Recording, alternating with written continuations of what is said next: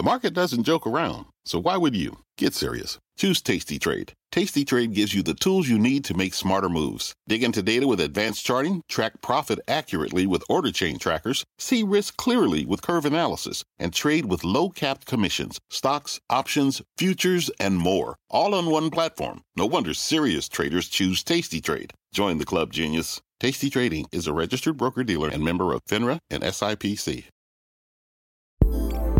Unidentified Anomalous Phenomenon, or UAP. That's the official government nomenclature for objects in the sky that cannot be identified as aircraft or known natural events that defy easy explanation.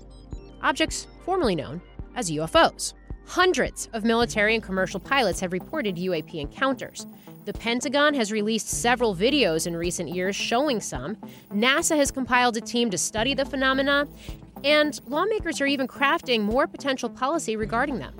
Case in point, last week's hearing of the House Oversight Subcommittee on National Security, where 3 former U.S. military officials testified, including former Navy pilot Ryan Graves. UAP are in our airspace, but they are grossly underreported. These sightings are not rare or isolated, they are routine. Military aircrew and commercial pilots, trained observers whose lives depend on accurate identification, are frequently witnessing these phenomena. The stigma attached to UAP is real and powerful and challenges national security. It silences commercial pilots who fear professional repercussions, discourages witnesses. It is only compounded by recent government claims questioning the credibility of eyewitness testimony. Parts of our government are aware of more about UAP than they let on. Excessive classification practices keep crucial information hidden.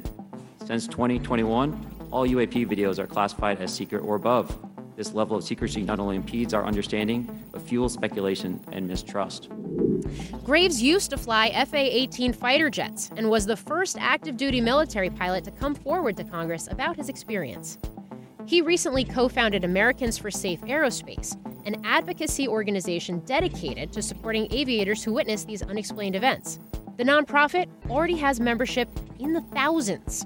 On this episode, Graves shares his experience, breaks down the national security and safety implications, and looks to demystify a topic that, at least until recently, has been very shrouded in secrecy, feeding conspiracy theories for decades.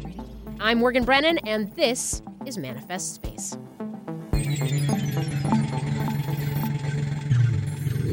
So essentially, I was, part of the folks that were seeing these objects off the eastern seaboard, and I eventually left. And like a lot of people in 2017, I saw the New York Times article come out talking about how the government was seeing these objects. And the video they released was a video I was present for and I had seen in real time with the crew. And so when I saw that, I said, holy smokes, this is still going on. I called back to some of my colleagues and I asked them, and they said, yeah, it's still a problem. It hasn't been resolved. And that's essentially when I realized it wasn't going to be resolved within the normal channels. And that's when I started essentially, it wasn't like a very firm mission at that point, but that's when I decided that I would, start to explore this topic to see what this was. So I reached out to the people that released the film, and I essentially asked them if they would like some additional context around, what happened with that event, since I was present for it. And over time, I learned more about the topic. I realized that there were some pretty obvious roadblocks to moving the conversation forward. And a lot of that pertained to just the normal safety considerations that I was trained to in the military. The military trained me as an aviation safety officer. And so essentially, I just use those tools that they taught me to communicate this problem. And that's continued to grow and grow. It turns out we didn't know what they are, and they're more prevalent than we thought they were. And we're seeing them in more places. And so we're still working to figure out what they are. And we're still working to provide the proper reporting procedures so pilots can report this. And that's still a problem that is yet to be solved. And that's really how I got here. I continue to ask the question and identify the problem. And really that hearing was me continuing to communicate the problems that we've identified. Yeah, there's a lot there that I want to unpack with you. But first, just to go back to the fact that the video in 2017 that we did see declassified, you yourself were there for it. I mean, what is the additional context? Because I remember looking at that video and having really no idea what I was staring at, and reading expert commentary where it seemed like there were many folks who have much more knowledge than me that had no idea what they were staring at. Sure.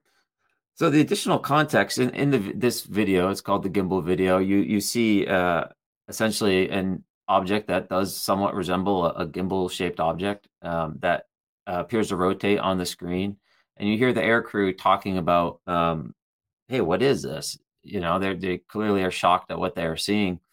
Well, some of the things you hear them say, such as "There's a whole fleet of them. Look at the SA." That was something I could add additional context to, because what they're referring to is the situational awareness page. And that page records essentially a God's eye view of what's happening around the aircraft. And so that's where our radar data is presented, one of the places. And so that's what I was looking at when I was in the debrief room watching this be debriefed in front of the Intel folks. The radar is our primary sensor. And so that's primarily where we're going to be looking. And that's what I could see on the situational awareness page, a formation of 4 to 6 objects that were flying in a wedge formation. And they're flying in the close vicinity to the gimbal object. And the gimbal seemed to follow this formation of objects. And that was some of the additional context. And so there have been more sightings and more spottings since then. And there's still not necessarily an explanation, at least a public one. Yeah, so we left. We were seeing these in 2014, 2015 when we started reporting these. We left for a workup cycle, went somewhere else on an aircraft carrier, and I left from there. And that's when I kind of thought this was being resolved. As it turned out, it was continuing to happen in 2016. It was continuing to happen in 2017, 2018.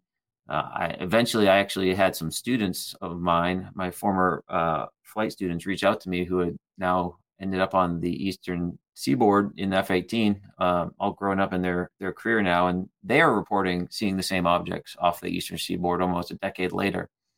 And so they're still out there to this day. We're still having near misses with these objects. We're still seeing them on our radar. So yeah, it's still occurring, and we still don't know what they are.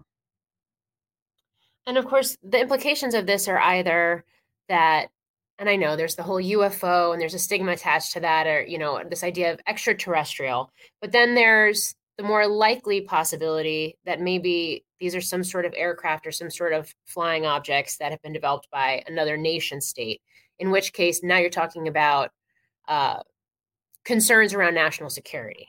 Mm-hmm. And so I'll even counter that a little bit and say it's a national security issue first and foremost, and an aviation safety issue. We don't have the ability, we don't have the data, we don't have, I would say, even the wherewithal to be able to say, okay, well, that's clearly a UFO from another planet just by looking at something strange in the sky. So we have to treat everything just as an unidentified target that may have national security implications or aviation safety implications. And we process those through the tools of our national security apparatus that we have. But should we find out that they're not a foreign adversary or they're not something benign, then I think we do need to engage that with the scientific apparatus instead of the defense apparatus in the general public. What makes them a safety issue? Is it the fact that they're not being identified through sort of the traditional FAA or other air infrastructure networks? Is it something else? Sure. So strictly on an aviation safety, not a national security perspective, whenever as pilots, as aircrew, we're trained to mitigate risk. That's what we do. That's why we can do these things, is because we are taking very risky things and we're mitigating them down and controlling them the best we can. And in the tactical aviation community, that's magnitude even further. And so we do that by identifying risk. In the commercial world, they identify solar winds even to say, hey, we might lose GPS at this particular location when we're crossing the Atlantic. We might hit weather at this particular point. So we might actually need to conserve our gas earlier. As a pilot, you're always looking out and looking to mitigate risks and errors. There's just one particular risk, however, that it seems that we choose to ignore. And that's when we can't identify what we're looking at. And that's a glaring gap in our safety protocols that we've created, because we mitigate every other risk. And regardless if we're concerned about one of these slamming into our aircraft, if pilots are distracted in the cockpit and they're looking at objects outside because they're not sure what they are, that can lead to missed radio calls, missed descents, things of that nature. So even just pilot distraction, like we cannot ignore one particular, potential safety issue, because regardless of whether it turns out to be a UFO or perhaps a plane that lights were in the wrong configuration and distracted the pilots, they're distracted either way. What jumps out to me is the fact that it's not just military aviators who seem to be, based on your testimony and what you said in the past, seem to be, coming in contact with or seeing these types of unidentified objects. It's also commercial. Absolutely. So in the tactical community, we operate often well beyond visual range, we call it, with our radar systems and sensors. And that allows us to see a lot of things over time. We can see things move over, from one piece of the sky to another. In the commercial world, it's different because the tools that they have to identify objects are their eyeballs, and they have a relatively limited window where they can look out to actually see things. So for a commercial aircrew, if they actually gain sight of something, there's a decent probability it could be significantly closer to that commercial traffic and pose a safety risk. And so as aircrew are potentially seeing these objects, paralleling them for 20, 30, 40 minutes, with the FAA controllers not being able to see this on their radars, that's a cause for concern. That's air traffic that we don't know the origin of, that is performing an unsafe maneuver that air traffic control is not monitoring. I mean, that's a definition of an unsafe situation in our airspace.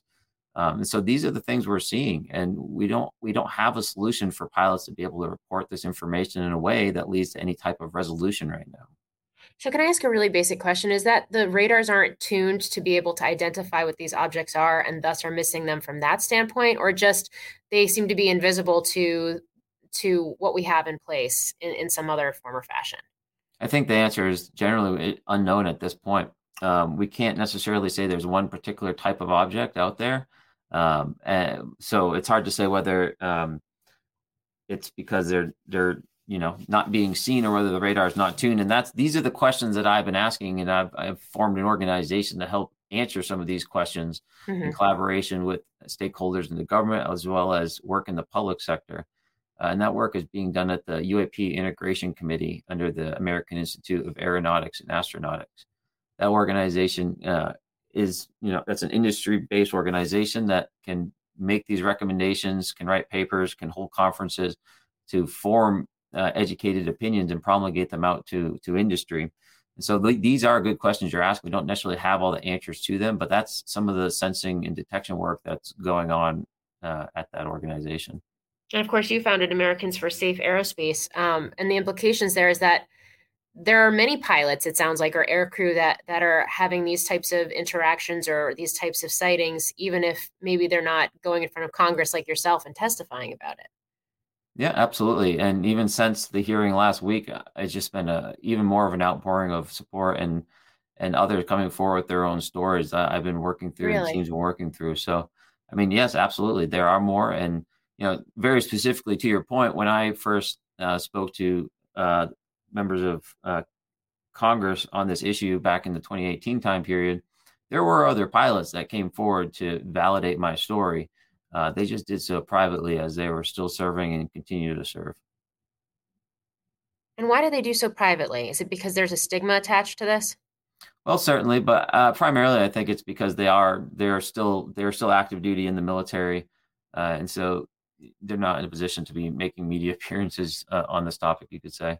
That's, of course, not the entire case. I can't speak for everyone, but they're certainly out there. I'm hoping that as this conversation matures, they'll be able to come forward more comfortably. And I think we're starting to see that happen now. I mean, you use the word mature. Why is it taking so long for this conversation to actually happen? I mean, and I realize that some of this material has had to be, for example, some of the video we were just, started the conversation talking about, had to be declassified.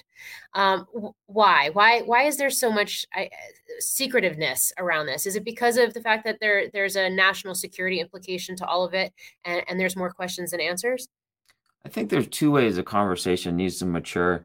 To your latter point, it needs to mature legislatively and through the halls of Congress and through procedure and through reviews of security classification guidelines and process between the Department of Defense and other departments, and that is happening. We're seeing legislation come out, but I think more to the point, we're seeing that legislation come out because we've seen a very large reduction in the stigma that surrounded this topic.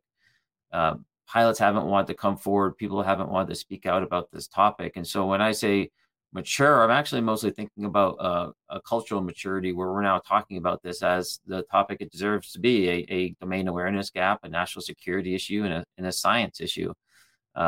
When we, start with pop culture references and images and music and discuss this topic, we're just hearkening back to the traditional assumption-filled terminology such as UFO. We're just wrapping ourselves all around that, and so the conversation has matured. We've been able to now speak about this scientifically and strategically, and that's a process I think is still ongoing. How do you feel about the term UFO, or the fact that yourself and others will testify in front of Congress, and then it starts trending on Twitter, or I guess the X, formerly Twitter, and the conversation does deviate to UFOs and conspiracy theories about aliens and the like? I mean, how do you counter that? Yeah, it's a great question.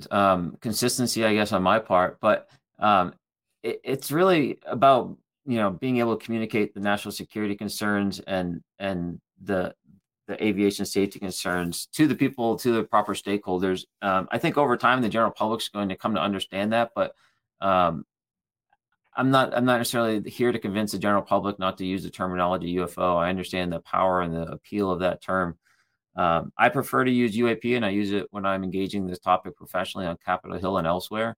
And I think it does remove a lot of the immediate negative reaction to the terminology, to the conversation when you do use UAP. So what does all of this mean for this organization you founded, Americans for Safe Aerospace? What is the specific mission of the organization, and how does that now evolve? Yeah, it's a great question. In a sense, our mission hasn't really changed at all. Our mission has been to identify what's in our skies. And that mission is still completely relevant. We don't have the tools for pilots to report. One of the things that we've noticed is that pilots and other witnesses are coming to this organization, and so we are formalizing a process, a process with relationships we've established with members on Capitol Hill to be able to bring these witnesses forward in their cases. We're also going to be standing up a specific pilot reporting mechanism on our website where pilots can verify their credentials, and they can start sharing their experiences in a safe place with other pilots, so they can start to figure out what's going on, because they don't have the tools to be able to share these safety issues right now, and so we're looking to provide them for them. Those credentials, I'd imagine, go a long way when you can sort of point to those and to different people's expertise as they share their experiences, and counter any negativity or any criticism, or any folks that are saying, hey, you're just here sensationalizing something and making something out of nothing. Have you had to deal with a lot of that, or has it largely been supportive and you could just continue to gain traction? There's been, I would say, some people on the outskirts that's their first reaction, is to think that I'm just making up some story. I think once they do a little homework, they realize that my particular story, if you want to call it that, is just my recollection of the data that was gathered by the sensor systems that I was trained to use. And that wasn't just me. It was, dozens of other highly trained pilots that were seeing this. So if people, think that's me making that up, fine. But I would encourage them to realize that we're now in a world where we have verifiable data in large quantities that simply need to be moved from the classified world to the public sector. And that's part of the mission we have at ASA as well. How many members do you have? How many pilots have come to work with you? Oh, gosh, that's a great question. Somewhere over probably 150 pilots have reached out at this point. Probably closer to 200 at this. Honestly, I haven't even been able to get through all the emails since the hearing. But yeah, a lot, and it keeps continuing to grow. We have over 7,000 members right now as well, which I believe makes us the largest organization that's focused on this issue.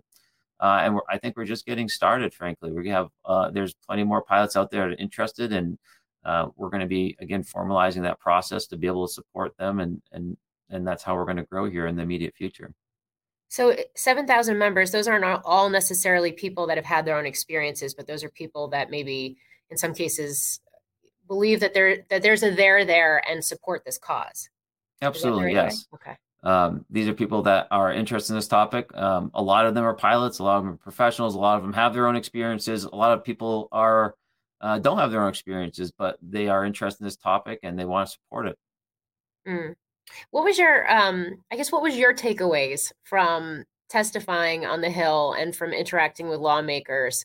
I guess do you feel like there's an openness or a curiosity or an appetite to hold more of these types of hearings or take more steps on the congressional side?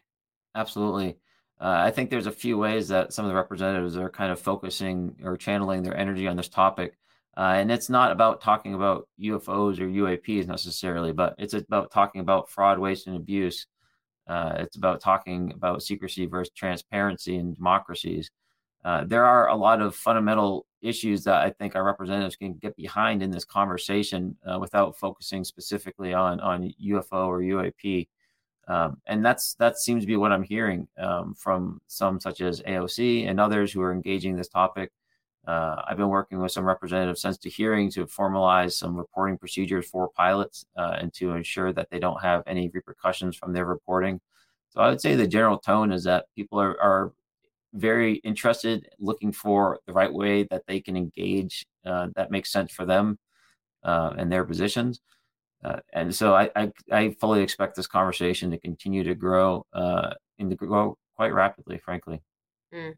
Do you think the Chinese spy balloon that was shot down off the coast earlier this year after traversing the continental U.S. and then several other unidentified objects that were shot down pretty quickly behind that, do you think that has raised awareness for all of this or sort of, I guess, raises questions around just how much is actually in our airspace that is perhaps getting or missing detection by radars and the like? Yeah, it just goes to show that we can't be complacent about what we think we know is in our airspace. And that's essentially the call that we've been making. If we're not paying attention to these domain awareness gaps, that's exactly where our adversaries are going to butt their heads in. I think NASA has created a study team and is holding a public meeting or held a public meeting earlier this year. You have the DoD creating a UAP office last year that was required by Congress. Do these different entities actually help propel this conversation and the possibility of solutions forward, or does it just create more bureaucracy? That's a good question. I think that some of so the way it's structured right now is AARO is the All Domain Anomaly Resolution Office within the Department of Defense. And they essentially have a whole government mandate to pursue this topic. There are some authorities and other restrictions that they have that makes them less than perfectly effective, I think, at that mission. But with that being said, they're intended to be the central point on it. So then, when you look at what NASA is doing and others doing, I don't see that as additional bureaucracy that steps on the toes of AARO, but I see that as a way of engaging a different type of communication market in a sense. NASA, I believe, will likely coordinate with AARO, but being able to communicate from their perspective as the scientific, arm, if you will, or face of the United States, I think is very powerful for its own reasons. Is there any possibility that some of these UAPs, including what you yourself have come in contact with, that they could actually be American made and just highly classified? Yeah, that's certainly been something that's been on the table for a while. I would say that if we're at a point where that is ours, I think it's come to the point of a constitutional crisis, if so, because it appears that none of our elected officials are aware of that technology existing, and that's not how our system is supposed to work. So, this has been something we've been talking about. If we just look at my particular case for almost a decade now, and if that is our own technology and we haven't been able to figure it out in that time period, I'd say we need to investigate and take a hard look at that as well. What does success look like for you and for the organization that you've stood up? Success looks like us just being able to have an earnest scientific conversation about this. where pilots and aircrew and other people that do witness this don't have to hide or fear like they can't report it, that there are proper mechanisms for it, and that we have processes to integrate this into the safety. We have processes to integrate this into the safety frameworks that we have within this country. And eventually within the world. This isn't necessarily a United States problem. These are being spotted elsewhere. And so we need to look to integrate these types of reporting procedures into Europe and elsewhere. And so what is the ultimate goal of all that? Well, having all this various data from aircrew are going to be able to provide a unique ability to analyze this problem on a global scale that we haven't seen before. Much of our data right now is potentially biased to detection bias. We're seeing these near military bases, near F-18s globally, but near these things. So if we have essentially a global grid of eyeballs looking out for these objects, and we can pull data from that data set, if we can really we can use that to pull. Although it's not good data, it's not perfect data. If it's eyewitness, we can pull some interesting parameters out of there with a large enough data. And so that can really help us provide a greater perspective on the scope of the problem and to see if there are any trends over time with how it might be changing. That does it for this episode of Manifest Space. Make sure you never miss a launch by following us wherever you get your podcasts and by watching our coverage on Closing Bell Overtime. I'm Morgan Brennan.